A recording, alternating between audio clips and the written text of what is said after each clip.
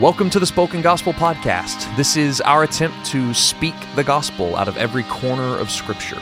We believe every part of the Bible, Old Testament and New, is about Jesus. And this podcast is our experiment to publicly test that belief. Let's jump in.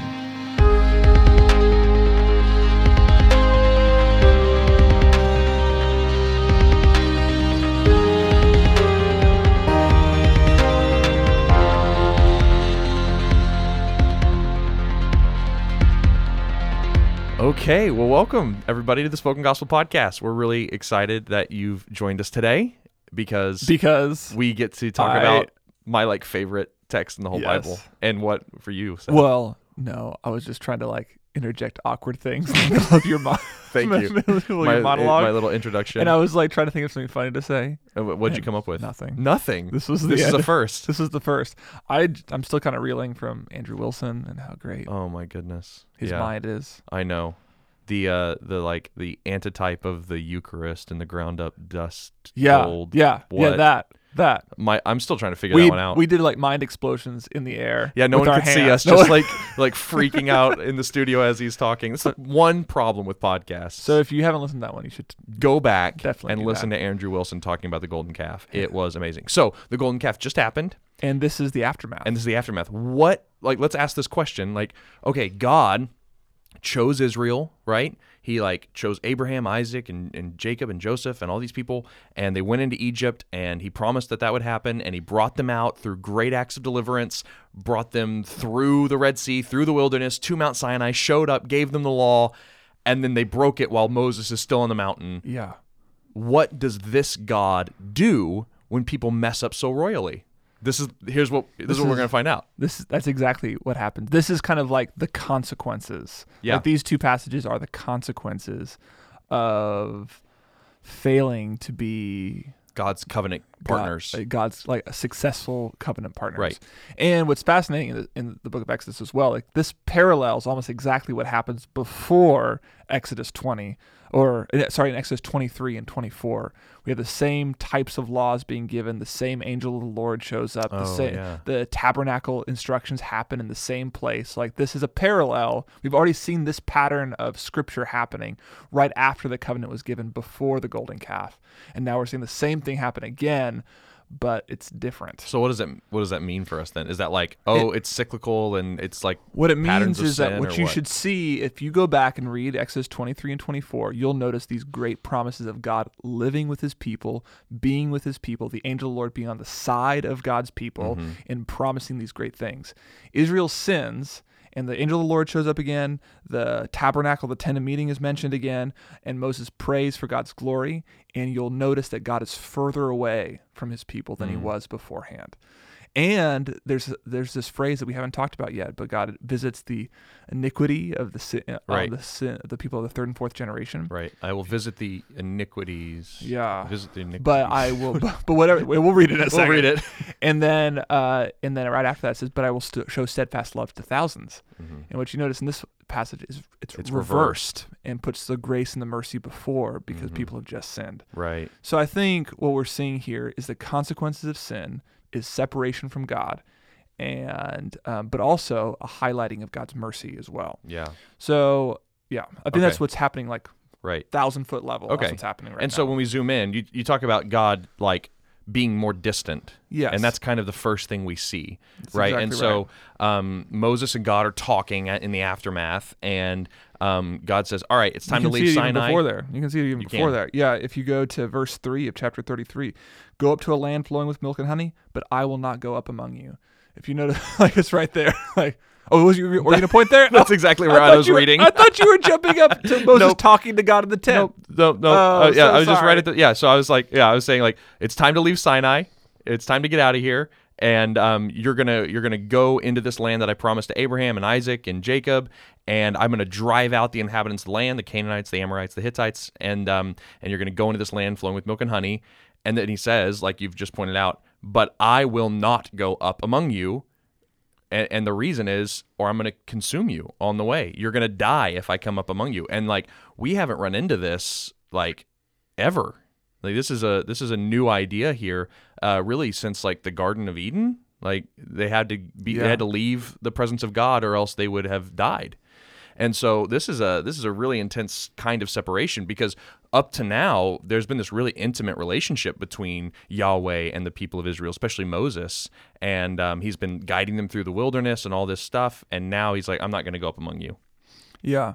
Beforehand, the angel of the Lord being with them in conquest was a sign that God was with them, but now it's a reminder that God is not with them. Right. And the other thing we need to realize is that when he says, I'm not going to go up among you, is that what he's talking about here is we've just talked about the tabernacle and everything, and he's like, I'm not going to go in that place. I'm not going to live there. Yep. And how disappointing would that be? So disappointing. Yeah. And like we learn that when the people hear this, they take off their ornaments. I was super confused by that. Yeah, what ornaments well, are they talking about? I think what they're talking about here is if you read it just like straight through, it probably sounds like either one of two things are happening here. One, which is the one I think is happening, is that people were getting ready for the dedication in the building of the tabernacle. And so like maybe even the people, he's talking about the priests wearing all their priestly garments and everything. And they were like, and God's like, take those off, because it's not going to matter anymore, because I'm not going to come in the tabernacle. So just take it off. So all the ornaments are the priestly things, the ephod and everything that they just built. Just take that off. The other option is that they had put on a bunch of like ornaments for cultic worship after worshiping the golden calf, that there are other things that they made with gold along with the golden calf. That would make sense if they stole it all from the Egyptians. That's right. And so they were worshiping an Egyptian cow god, wearing all the Egyptian jewelry that went along with it. And so they never. Oh, that's interesting. Yeah. So it's like either way, they're being shamed and humiliated, and so the people strip off all their ornaments and they mourn, because God's not going to come and fill the tabernacle. He's not going to be with them, which is really important for us to not just read over. Because this shows us that even Israel here, they know how important the presence of God is to being his people. And this seems like real repentance, like the signs of a change in the people of Israel in response to judgment. Strip everything off. I'm gonna mourn. We're given no hint here in the text that this is false or duplicitous at all. Yeah, and then in the next passage it describes the tent of meeting. It's not the same thing as the tabernacle, right? But it is a parallel to the tabernacle. Yes, the tabernacle, like a precursor. It is. Yeah, the tabernacle was supposed to be in the center of the camp, and then Israel would be around out on the outside of it. But this one is on the outside of the camp, and everybody can only watch. Right. So Moses would go in, and he would like come into the opening, and whenever he would go into the opening, this tent of meeting, and God's cloud would descend on it, the people would like worship in the village, like in this like little encampment. They would watch and worship, which is pretty cool. And so now Moses, like the people are hearing that Moses is going to come to the tent and nothing's going to happen. And so instead of worshiping, the people mourn, and they're verse 11. So sad. Thus the Lord used to speak to Moses face to face, as a man speaks to a friend. Right. And the one thing we need to see here that a lot of biblical scholars talk about here is face to face is a colloquialism. Like it means it explains it here as someone speaks to his friend, like Moses would actually hear the voice of God, and like you would talk to a person. This isn't saying, like what we're about to find out later is that Moses is about to hear that you cannot see my face, because man cannot see my face and live. And so this is not, a lot of people say that this is not saying that Moses used to see God's face in all its glory, but now he can't. Right. This is a way of talking about how people converse face to face. Yeah. What we're going to see later when Moses is barred from seeing God's face has always been an effect that mankind can't see the full glory. So what you're saying is like, this isn't saying Moses used to see God's face, and then on the mountain God says, no, you can't. Right. It's like Moses was able to talk to God like a friend, right? Like we say, like, yeah, we're close, right? Like that's yep. It's like a colloquialism. Right. It's just a saying. Yep. It's not an actual physical thing that right. he was able to see. So yeah, we don't want to confuse those two things. And so far, before we get into Moses' prayer for the people of Israel, what we're seeing is what the angel of the Lord and the tabernacle previously used to be signs that God's presence was coming closer. Mm-hmm. There are now signs that God's presence is like further from them. Right. What used to be a harbinger for presence is now like a reminder of absence. Right. Yeah. And so Moses' prayer is, don't leave us. Yeah. Please don't do what we see happening right now. Yeah, so Moses goes to this tent of meeting and he prays to God and he says, don't you dare send us out from here and not go with us, because and he doesn't. What's interesting is he doesn't talk about the warfare, which I've always thought was really interesting. He doesn't go, if you don't go up with us, we're not going to win all these battles against the Canaanites and the Perizzites and everything. He's like, no one's going to know that we're your people and that we're distinct, and like people aren't going to know that, like they're not going to know you, which is really interesting. They won't know. You said that we have favor in your sight, right? So, but no one's going to know that. No one's going to know it. Right. Exactly. And so it's really interesting. And this is kind of like Abraham's prayer for Sodom and Gomorrah back in Genesis, where he pleaded with God that to spare Sodom and Gomorrah if there were 10 innocent people in it, right? And he says, like, far be it from you, God. Like, this would be to defame your character if you killed the innocent and the guilty together. Moses is saying here again, like, God, far be it from you to promise that you were going to bring this people into the land and then bail. Like, that you're a God who keeps his promises, right? And so one thing that we might want to address here, Seth, is, does Moses or Abraham, or like what are up with these texts where like it seems like people's prayers are trying to change God's mind or alter his will? I was not expecting that question here. My favorite, somebody asked, I think, Wayne Grudem this question. Okay. And he was like, no, I really don't know. Oh, no. So wait, so if we try to venture a answer here, we're treading where Wayne Grudem wouldn't tread. Obvious thing to say is that, like, even though God is in control of all things, he still desires and works through people's prayers and actions in this life. Yep. So God will not accomplish the salvation of his people or the revelation of his glory apart from the means that he said that he would do it. Right, which is through prayer.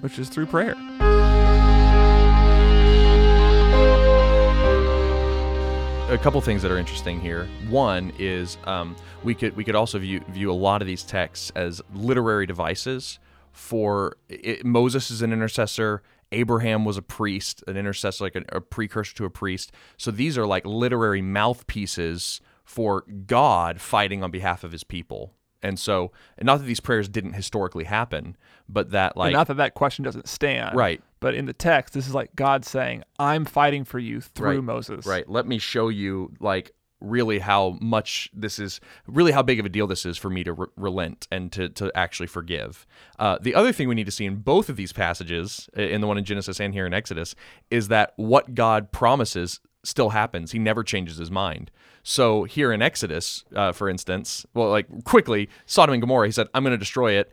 Abraham pleaded, he destroyed it because there weren't innocent people in there, right? Okay, so Lot was rescued. Other than that, he saved the person. He saved the one dude. And so anyway, but here he says, right at the beginning, he says, I will send the angel of the Lord ahead of you to drive out the inhabitants of the land. And then he says, and then Moses is like, God, please stay with us. And then he goes, I will, and it'll be with the angel of the Lord, because the angel of the Lord is Yahweh. Yeah. And so he never changes his mind. This is more like Moses like having to process what this means. And so anyway, I think that's just, I didn't want to like people like trip up over this text. Like, so one, it might be a literary device. Two, God uses the means of prayer to accomplish his purposes. And three, God actually never changes his mind here in this text. So let's not freak out about it too much. God answers the prayer. And God does answer the prayer. Verse 17. And he answers an extra prayer too, which is really cool. We'll get to the extra bonus prayers. The bonus prayer. But verse 17, the Lord said to Moses, this very thing that you have spoken, I will do, for you have found favor in my sight, and I know you by name. And then Moses said, please show me your glory. Right. That's the extra prayer. That's the extra prayer. The bonus prayer. So Moses had been pleading on behalf of the people at that point and saying like, don't leave us, don't forsake us, please take us into the land. And then he gets that prayer answered, and then he shifts his focus to something that seems a little bit more personal, because the way God answers it, he forbids anyone to even be around the mountain. And so Moses asks God, show me your glory. Well, he does that in that prayer too. In verse 15, and he said to him, if your presence will not go with me, do not bring us up from here. Verse 15, and then verse 16, if I have found favor in your sight, I and your people, So I think, doesn't he kind of include himself? It's not like an extra. It's like he's praying for that same thing beforehand, Oh, right? definitely. But I think that this is like a God's guiding presence, taking them in, clearing the land. But this "show me your glory" prayer that he alone experiences, right? It seems to be different in kind. I guess so. I kind of was it's like, I don't see like God, like Moses is asking God for his glory to continue to go with his people. Mm-hmm. And for him to continue that same relationship he's had with him in the past. Right. And he's asking for God to show him his glory kind of in like almost in a different context, like in the middle of like sin. Like he's like, show me like, I know you're about to leave, but don't. Right. Show me your glory, please. I know we've sinned. I know we've done wrong, but please don't leave. Like it's like I didn't necessarily hear him asking for a new thing, which is sometimes kind of heard this passage preached like, God, Moses was bold and said, show me your glory. And then God did it. And he never did that before. I was like, no, I think that's Moses asking for a restoration of like what he is fearful he might lose. I would probably disagree with you. Yeah. Yeah. I mean, think about just because like of how much God goes through to get him into this place, the description of God passing by and covering the cleft of the rock with his hand and showing him the backside. This is all extremely rare language. It's never again repeated in the Bible. Yeah, we don't have evidence that happened the first time he was on Sinai. And then accompanying it is the longest self-description of God by God in the Bible. He says his full name, if you will, to Moses. And then when the New Testament picks this up in 2 Corinthians 3 and 4, it's treated like a very distinct event. And so I don't think this is a reiteration or a restoration of something old. I think this is a new thing, a revelation of something new, which makes grace abound all the more. That it's not like, oh, so God, take me back to what was first. This is like, even in the midst of sin, give me more, which is like, that's the gospel. So why here? Why would Moses make this request now? Yeah. I mean, because that's not the time I would make the request. Right? It's like after we've done all the good stuff, I would be like, we obey the commandments, the temple's built, everything, like the tabernacle, we built the ephod, Bezalel is all, he's done his stuff. Like, why now? Yeah. After corporate failure. Right. I think it's probably because he needed a sign that God was going to be faithful, that God was going to accompany them. If he was really going to pick up the tent pegs and head to Canaan, like he wanted to know that God was going to be with him. And so accompanying this new call to leave Sinai, and like he's like, I promise the angel of the Lord's going to be with you. I think Moses needed and wanted and craved this new presence of God, like to ratify what was happening, which when we look at like the gospel, it's exactly what happens. That like whenever God makes these new crazy promises to us that he's going to wash us clean and bring us into his presence, into a final and new Canaan, it's accompanied with his presence showing up and like in a new and crazy way in the incarnation of Jesus. And what would it say if God came only after they obeyed? Right. Like the fact that God shows up immediately after the main sin of the book, the sin of Exodus. That's when the most personal revelation of God shows up. Right. That tells us something really remarkable about the God that we're worshiping. That's exactly right. Yeah. Yeah, it's exactly right. And it tells us, and the kind of people that God responds to. Right. Yeah. Right. Sinners. Yeah, sinners, like people who have failed their responsibilities. Yeah, it's really amazing. And God tells us that. Like basically, God and Moses make this agreement. Like they go into like this long detail about how this is going to be set up. So Moses says, "Show me your glory," and then God says, "Okay, I will, but you can't see my face because you cannot see me and live." And so he says, "Go up onto the mountain, and there's a little cleft there, which is like a rock with a tiny split in it." I like to think of it like a door, like whenever you have a door shut and the light's on in the bedroom, and you can kind of see like a little bit of light through it. Like it's kind of like that, right. And so you'll do that, but with you take 2 new tablets of stone. Right? And just like you had before, because if you remember, Moses came off the mountain after hearing the law of God and smashed the tablets. Yeah. And one thing I missed for a long time was the very first thing that Moses asks for in his intercession, or I guess not the first thing, but he says, "Now therefore," in verse 13 of chapter 33, he says, "If I have found favor in your sight, please show me now your ways, in order that I might find favor in your sight." So he's asking hey, God, can I have those laws back? Like, show me your ways, your commandments, your statutes. Like, show me your ways again. And so God answers that prayer too. He's like, great, bring 2 fresh tablets of stone up, and I'll write on them again with my hand. So you're not saying that when glory is the same thing as God's commands and laws. It's something additional to the commands and laws. So why don't define glory? Oh yeah, good luck with that. What does he mean when he's asking for this? I think he's asking because God's about to give his name, right? So we assume his name is glorious, like has the quality of being glorious. But what is glory? Because what is Moses asking for? Moses asked to see God's glory, and God says, "Yes, I will make all my goodness pass before you," which I think is a really good definition of glory. Like what is God's glory? It's all his goodness. It's like just the beauty and spectacle of everything good about him on visible display. Yeah. And then he adds to it, and he says, "And I will proclaim my name Yahweh to you."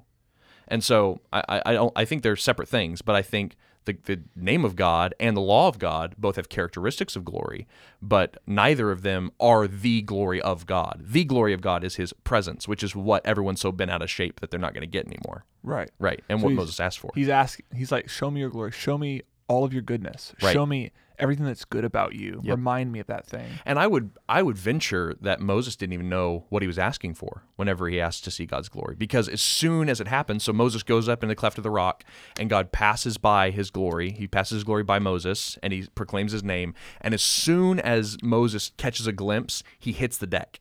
And Moses is there for like a split second looking at God, and he hits the deck. I don't think he knew what he was even asking for. Yeah. So I think God's definition is probably a little bit more helpful than Moses' request.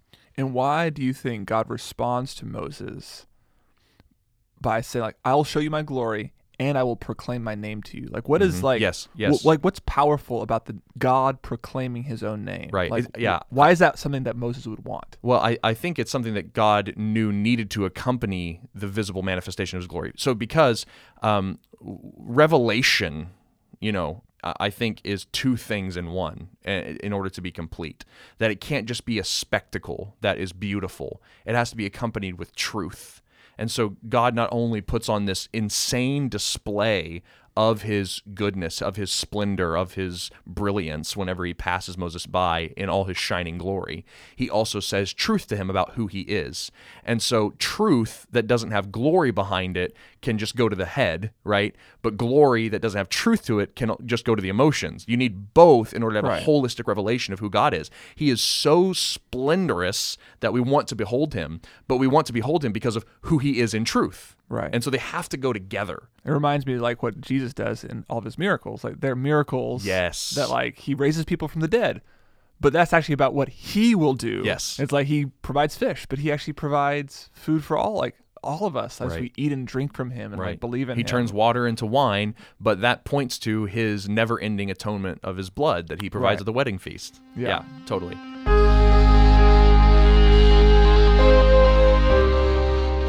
Okay, so Moses is in the cleft of the rock. God's about to pass by and show him his glory and proclaim to him his name. So, Seth, what is God's name? Verse 6 of 34. The Lord passed before him and proclaimed, the Lord, Yahweh, a God merciful and gracious, slow to anger and abounding in steadfast love and faithfulness, keeping steadfast love for thousands, forgiving iniquity and transgression and sin, but who will by no means clear the guilty, visiting the iniquity of the fathers on the children and the children's children, and to the 3rd and 4th generation. And Moses quickly bowed his head toward the earth and worshipped. There we go. That's so the name of next God. time you're praying and you want to say, like, all right, so thank you, Father, for this and that. Just replace Father with this full name of God, and then you'll actually have it right. So instead of saying, God, we pray, just say, the Lord, a God merciful and great. No, I'm just kidding. So, but this is, when God says, I'm going to proclaim my name to you, this is him. This is God saying, like, this is who I am. And what we have to remember is that when God originally proclaimed his name to Moses back in chapter 3, right, whenever Moses asked for God's name, he said, my name is I am. And we talked about in the episode on the burning bush about how I am was about covenant keeping. It was about, I am the God who is with you. I am the God of Abraham, Isaac, and Jacob. I am the God who's going to bring you into the land. And so I am is about, I am with you to save you. And so here he's saying the same thing. He's talking about covenant keeping. So like God's name, Yahweh, is a covenant name. It's a name that is, I am keeping my covenant. And then even in the name, steadfast love is this Hebrew word chesed, which steadfast love is kind of the word that the ESV uses to translate it, but it's covenant love. Covenant love. Yeah. I was one thing that we should notice about this too is like this is reversed from the first time it's used. We mentioned this at the top of the show where we said like when this is explained before or in the Ten Commandments, right, we're told that he visits the iniquity of the fathers, and then we're told about his steadfast love. So I think it's interesting now that after sin is when God like front loads his grace and mercy towards his people. But I also think like in the narrative, it's doing something as well, because he's saying, don't make idols, because what happened to the idolatrous nation of Egypt? I judged them. Right. I visited their iniquity upon them. Oh, yeah, that makes sense. Like the blood that the Pharaoh spilled in the river, right, I visited that on them by turning the river into blood. Right. Now that you have sinned, I am showing you steadfast love and mercy. But that same judgment that happened to Egypt may also happen to you if you break the covenant. Right. So I think he's like he's reversing it, showing mercy. Yeah. But he's also like narratively, I think something's happening here as well. He's like, this is where you're at. Yeah. Right now. I think also like something to point out here is like how impossible this self-description of God by God makes it to put God into a box. Like he is neither this all-consuming judgmental force that is harsh and vindictive, neither is he this all-loving, always forgiving, never, ever, ever would he punish someone kind of fluff God. He's like, I am this like insanely gracious, faithful, merciful, slow to anger God, but who will by no means clear the guilty, and I will hold generations accountable. Like, who is this God? Like, there's this great quote by Treebeard. Treebeard from the Lord of the Rings, for the unfamiliar listener. And if you don't know about Lord of the Rings, Treebeard is an ent. He's not an ant. An ent. And he's a tree who lives for thousands of years. So long. And so the entish language doesn't like operate like normal human language. It takes days, a very long time to say anything. It's like this whole idea is like their names are really long, and like you can never really know like humans cannot comprehend the span of life included in an ent. Right. And so when the hobbits ask Treebeard his name, he says, I'm not going to tell you. And he says this, for one thing, it would take a long while. My name is growing all the time, and I've lived a very long time. So my name is like a story. Real names tell you the story of the things they belong to. Oh, that was such a great picture of what's happening in Exodus. Like we're given the story of God's name back in Genesis 3 and 4, and it's still unfolding for the people. Exodus 3 and 4, and it's still unfolding as he gives the Ten Commandments, as they sin, and then as he gives it again at the covenant confirmation. Like his name, I'm still Yahweh. I'm still Yahweh, but my name is growing in your experience of it, and you really can't understand and comprehend like the span and scope of who I am. You had no idea that when I said I am the God of Abraham, Isaac, and Jacob, that I would be the I am of this idolatrous people who would build a golden calf at the foot of my mountain. Right. Yeah. And I think that like that idea that like God can't do both things is really like we think he can't do both things because we're human. And humans can't do both things. And by both things you mean be gracious and judging. And judging. Yeah. But I think the character of Treebeard should help us imaginatively. Like you understand why a character who spent thousands of years like living and speaks a language that takes a long time can't explain his name to you by virtue of the span of your life. Right. And how much more different are we goodness. than God than a hobbit is to an ant? It's maybe a terrible analogy. I like it. But the idea is like, can we really expect to sum up God in our language? Right. And I think the answer is no, which is why we have a really enigmatic name, I am. Yeah. Right. Anyway. Oh, no, it's really helpful. I really like that. So what's going on here with this I won't clear the guilty. I will visit the iniquity of the fathers to your children and your children's children. Like, does this mean I'm going to be held responsible for my grandpa's sins? Yeah, that's my gut level reaction to it, is like, oh wait, I'm not responsible for great grandpa, right? Like what he did wrong. So even later in the Torah, we're going to be told by God that he only holds individuals accountable for their individual sin. He's not going to make the son responsible for the father stealing a goat.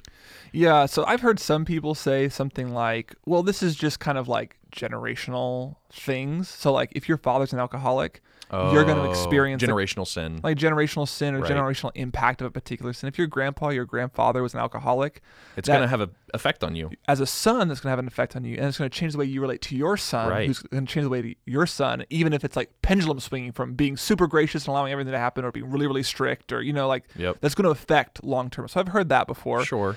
I'm not sure that... But that kind of feels like it takes God out of the equation. Yeah, and so there's probably an element of that, God constructs the world so that justice and righteousness are done. Like, that's why the book of Proverbs can be written. Yes. So, I think that's true as far as it goes. But, there is a sense that God is actively judging. There's a passive element to sin's danger. Right. That, you fall into the trap you set for yourself, as the Proverbs often say. Right. But there is an active element of sin's danger. And I think what's happening might be happening here is, when we say, God can't hold me responsible for my great-great-grandpa did, I think we miss the fact that God is making a covenant with a community. Right, a whole corporate body. A nation with kings that will enact laws. Yep. So if a bad king makes one bad law, or God judges that king for his bad law, that's going to affect thousands of people. Mm-hmm. And it's going to bring punishment on thousands of people based on the representatives who are sinning. Does that make sense? Did I say that clearly? Yeah, God is making a covenant, a promise with a whole group of people. So whenever he says, I'm going to give you my law, all of Israel says, everything the Lord has spoken we will do. And then later in Deuteronomy, we'll see that they agree to all the blessings and all the curses that God says they'll bring on if they break the law. They even say, and we agree to this even to the third and fourth generation of our children. They do. They own this whole idea. So they're recognizing that God is making a covenant with an entire nation, and that the sins of the few can impact the lives of all of them. Right. And that those sins might last for generations. And I think that the clearest example would be exile.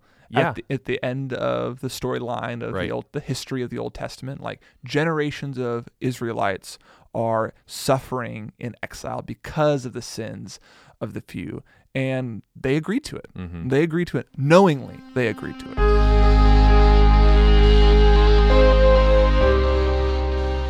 Okay, so Moses hears the name of God, this long tree-beardist name, and then he repeats the Ten Commandments to him, basically, kind of in a longer form as well, writes those down on the tablets, and then Moses comes off the mountain, and something's a little bit different about him. His face is radiating. It is shining bright with this glory of God. Like, what he saw on the mountain through the cleft of the rock is now embedded on his face. Like, he is mirroring the glory that he saw. And everyone's terrified. And everyone freaks out. Like, which they are terrified. Oh my gosh, could you imagine? They just did it on the mountain. Like, they did it before when God showed up with fire and thunder. And I mean, it makes sense to be scared, just naturally. Yeah. But they're freaking out. But then when it's on Moses, they're like, this is really scary. And so they devised this plan where they're like, hey, Moses, could you just wear this mask, a veil? Could you put this veil over your face when you're around us? And so Moses, he wore this veil over his face whenever he was around everybody else, and except whenever he went into the tent of meeting. Whenever he went back into the tent of meeting with God, he took it off. And it's symbolic of that face-to-face. That's exactly right. Thing. Yep, that's exactly right. And so this is Exodus 33 and 34. And there's so much here that we want to try to unpack with how it relates to Jesus, especially because we have a guest speaker on today, and it's the Apostle Paul, who just straight up does the Spoken Gospel podcast for us. And I mean, so just rewind. Yeah. Pull back from this podcast for a second. This text is the reason why we read Scripture this way. Yes. It's So like this is a great time to talk about. But Paul gives us his infallible interpretation Jesus turn for what happens in these two verses, particularly that last. So not only should you be hearing like, okay, yeah, I see how to see Jesus in Exodus 33 and 34 now. What you could also be seeing here is like, here is biblical proof that the Jesus turns we take and like seeing Christ in all of Scripture, here's our proof for it. Like this is why we're allowed to do this and why we're commanded to do it. Yeah. Okay. So we're in 2 Corinthians. 2 Corinthians. And Paul is talking about how we are ministers. Like we all Christians are the ones that are responsible for the new covenant. Yep. We are ministers of a new covenant, like giving out and responding and sharing the benefits and the goodness of the new covenant. And we can have confidence that we are in this new covenant, sharing this new covenant through Jesus, because it's not about us. He says in verse 4, this is the reason we have, not that we are sufficient in ourselves, it's not about us to claim as anything coming from us, but our sufficiency is from God, who has made us sufficient to be ministers of this new covenant, not by the letter of the law, but by the Spirit. For the letter kills, and the Spirit gives life. Mm-hmm. These are like code words for Paul, and essentially is what he's saying. It's like the ministry of the law, like what happened through the law, ultimately brought death to Israel. That doesn't mean the law was bad. Nope. The God accomplished his purposes through it. It was gracious. It was gracious. It was kind. It was by faith alone. There was glory in it. There was glory in it. It was shown in the face of Moses. But what's happening in the Spirit is so much better. It's like death. Comparatively the life that's coming. Right. And the reason is because he goes on to say that the law was written on tablets of stone outside of us, and it said, look at this, do this. But he says the Spirit comes in and he writes the law on tablets of flesh on your hearts. And it's that the law has been done for you, and that all of its blessings have been embedded on your heart through the Spirit of Jesus now dwelling in you. That's exactly right. And then, so verse 7 comes back in and said, now if the ministry of death carved in letters on stone came with such glory that the Israelites could not gaze at Moses' face because of its glory, which was being brought to an end. Right, which people talk about that meaning like the glory that was on Moses' face faded over time. Right, faded it was over being time, brought to and an end. And the whole covenant was being brought to an end because it was going to be replaced by a greater covenant. And no other mediator had a shining face. Nope. Like Moses was the only person that happened to. So this kind of way of God revealing himself is ending. The shining faces end with Moses. Right. Will not the ministry of the Spirit have even more glory? For if there was glory in the ministry of condemnation, like that eventually brought death through the law, the ministry of righteousness must far exceed it in glory. Right. Which, like, stop for a second and just think about that picture that we just saw in Exodus of God passing by the cleft of the rock with so much glory that Moses could not look at God's face and live. And then it was so overwhelming that it was indelibly embedded on his face. Like, we're like, oh, I'm so jealous of Moses. That would have been so awesome. He's like, no. The gospel has more glory than that. What happened in Moses was a ministry of condemnation because it brought death. But what's happening in Jesus is called a ministry of righteousness because we are being given it. God's glory in us. Right. We are being made righteous. Right. The law is being written on our hearts, not outside of us, but inside of us. Yes. And that righteousness is better than our faces shining. Yes. That's what he's saying. Indeed, in this case, what once had glory has come to have no glory at all, because of the glory that surpasses it. Yeah, it's not that it had no glory at all. It's by comparison, this glory so outshines the other glory, right? Verse 11. Yeah, if what was being brought to an end came with glory, how much more will what is permanent have glory? Yeah. So what faded or died out or couldn't be kept in the old covenant is now completely permanent when the Spirit that comes in us and writes the righteousness that Christ earned for us through the law in our hearts, right? Right. That is sealed up in us. Permanent. And it's permanent. It's not going anywhere. Yeah, like I love that. And come thou found Take the my hand. heart, Lord. Here's my heart, Lord, seal it. For thy courts above. And since we have such a hope, we are very bold. but not like Moses, who would put a veil over his face so the Israelites might not gaze at the outcome of what was being brought to an end. Right. So explain that one a little bit. That one feels a little more opaque. Oh, sure. So yeah, it's just that Moses would hide the glory of God, and so like I think Paul here kind of condemns Moses a little bit for this. That the people came and they were terrified of the glory of God shining in the face of Moses, and they said, "Hey, will you put this veil over your face?" And Moses complied. Moses should not have complied with that request. He should have been bold and said, "No, here is the glory of God shining in my face." But he says Moses was not bold. He instead agreed to hide the glory of God. But we aren't like that. Like you said when we started this text, it's that we are ministers of reconciliation, that we take the glory of God out into the world. We are bold about it because we have a better glory that we want to show the world. And this was because their minds were hardened. Right. And not only the Israelites, but probably Moses's too. Yeah, to a certain extent. To a certain extent. And to this day. So there's this hardening that does not allow people to see the glory of God, even in the ministry of condemnation. Right.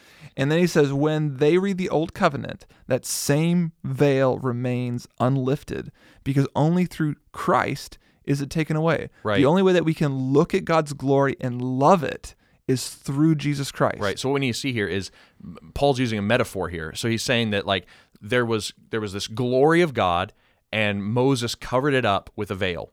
He says now, whenever you go back into the Old Testament and you read it, people can't see God's glory in it because there's still a veil over it. And that veil is not a physical piece of fabric. That veil is the hardness of your own mind, that you cannot see the glory of God when you read the Old Testament unless something happens. And what is that thing? Well, you just read it. It's through Christ. It's taken away. Right. Only whenever the veil is taken off, the hearts are changed, the law, like righteousness dwells in you. That's the only way that you can see the glory of God in the Old Testament. Right. And he says, again, a little bit more. Yes, to this day, whenever Moses is read, a veil lies over their hearts. But when one turns to the Lord, the veil is removed. Yeah, and that is the same exact language. So the Greek matches the Septuagint, which is the Greek version of the Old Testament. In Exodus 34, at the end, when Moses goes into the tent of meeting and takes off his veil, it says Moses turned to the Lord and took off his veil. You are now in the presence of God, just like Moses was. Because Christ dwells in you through the Spirit. What the people wish they could have done but were too scared to do is what you actually have by virtue of Jesus Christ. Yes. So cool.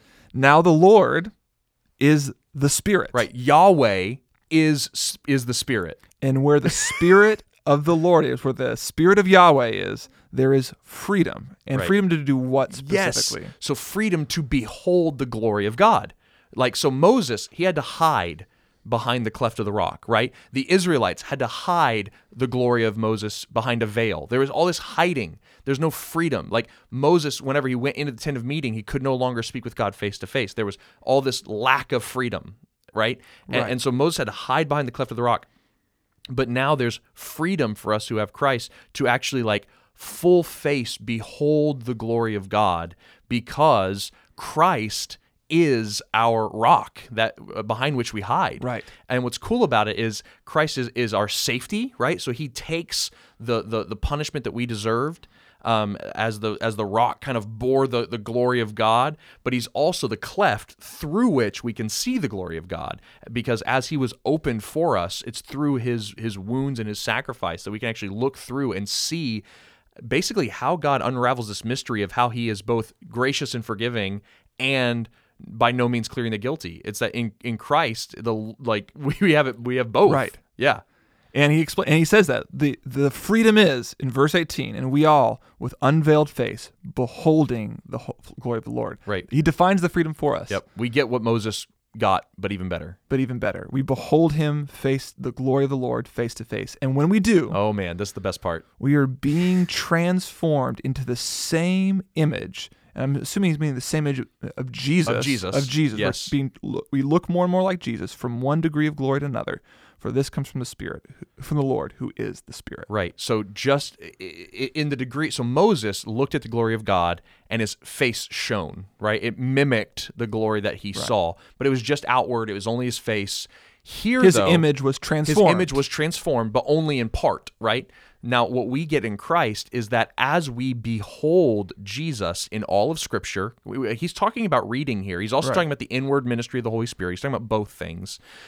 As this happens, as we behold the glory of God, as you guys do what we're trying to do here in this podcast by showing you Jesus in all of Scripture, as we look at him, behold him, treasure him, what happens is that we are changed into the same image as Jesus, from one degree of glory, which is what Moses saw, to another. So like the glory that you're made into today through sanctification, beholding Jesus more and more, surpasses that glory. And and then eventually it's consummated, as 1 John 3:2 will tell us, that when Jesus returns and we behold him full-faced, we will become like him because we'll see him as he is. So there is a link, there's a link between beholding and becoming, that what we behold, we become. And remember what glory means. It's like the fullness of God's beauty, his goodness, and his perfections. Like slowly over time, you are becoming perfect. Ugh. You're becoming so good. Yeah. You're becoming wise. Right. You're becoming loving. Yeah. Like this is what's happening. And I love you. that the way we go about becoming perfect, becoming in the image of Jesus, he doesn't say, so just bootstrap yourself, rein in your desires, fix yourself up. He says, no. Here's how you become more like Jesus. Look at him. Look at him. Look at him. Like, just go up on the mountain and look at him. Did Moses do something else? No. Moses looked at the glory of the Lord and was transformed 1 degree. Yeah. His face shone. Yep. By looking at Jesus, we are continued to be transformed. Yep. Oh, it's so cool.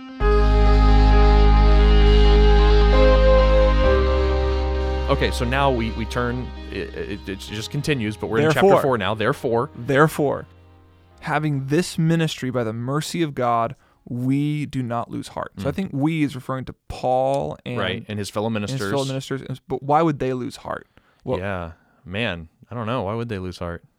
I think they would lose heart because might be expected of them to lose heart as they're preaching Jesus from the Old Testament to Jews and to it's other a people. hard ministry, and that it's maybe not as successful. Maybe they're prone to discouragement. Maybe they wonder if it's working. Right. But Paul's saying we don't lose heart in this ministry, and then he gives us a reason.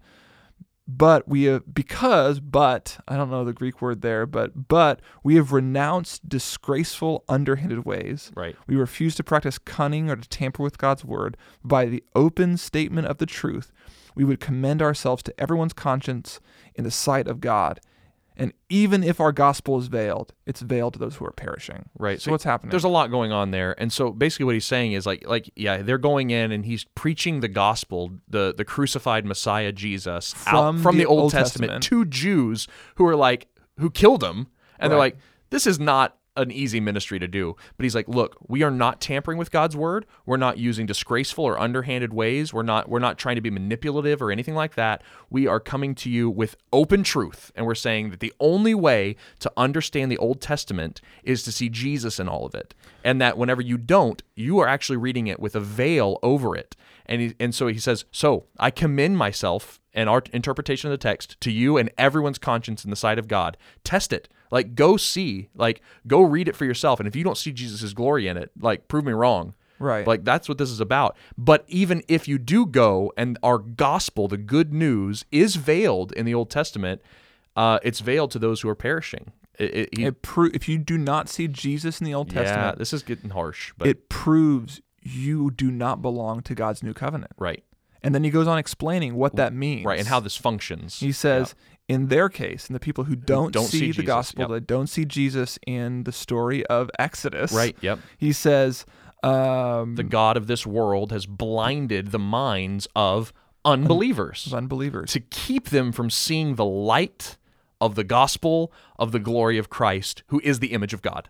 Right. So the God of this world, right? So the accuser, Satan, he's blinded our minds from seeing God's glory. He is the one who has stretched the veil over the Old Testament under the authority of God. And only through Christ then we'll see, right? Is it taken away? Yes. Yeah. And so the gospel of the glory of God, who is the glory of Christ, who is the image of God, we should have in our minds Moses. Moses, it's reaching a climax at this point because we're about. So Moses had a shining face.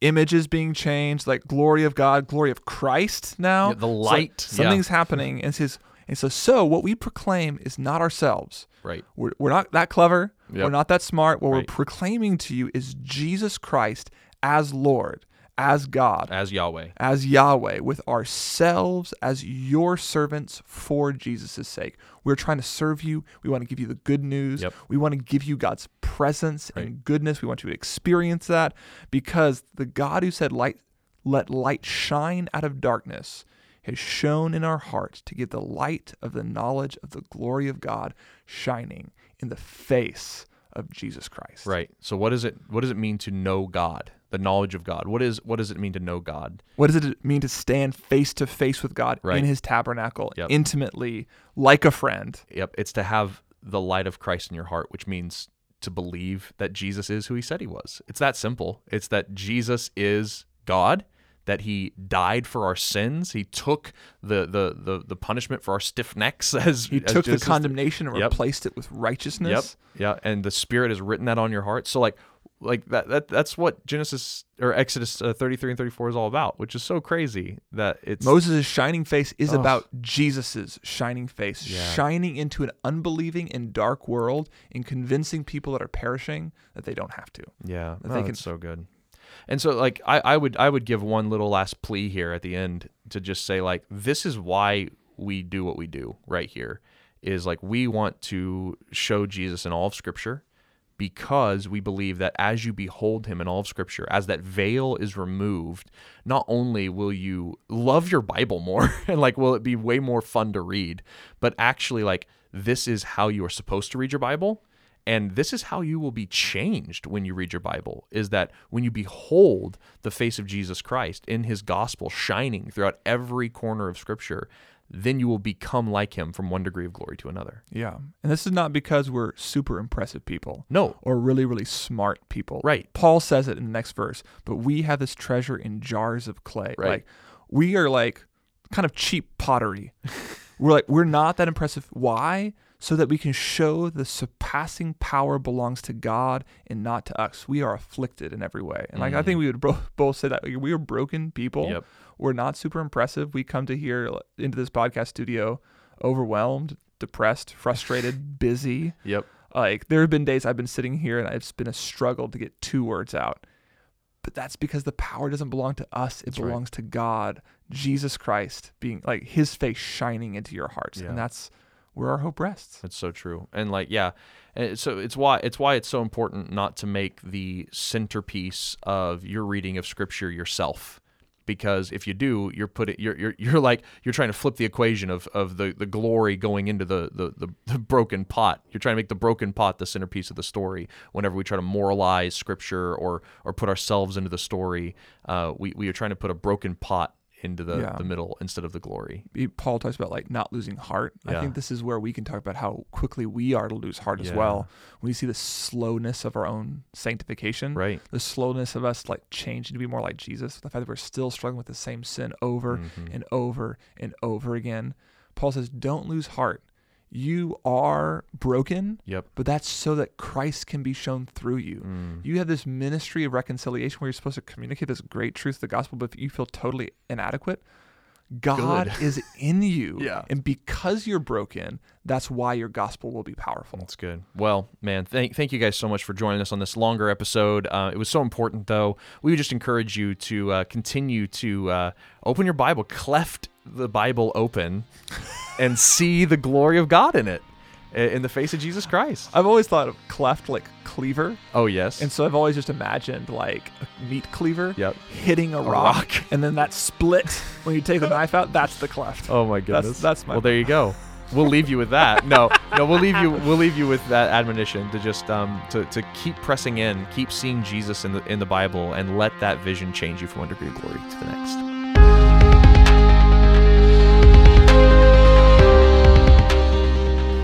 Thank you for listening to the Spoken Gospel podcast. Spoken Gospel is a nonprofit organization dedicated to creating gospel-centered media that speaks the gospel out of every corner of Scripture in every corner of the world.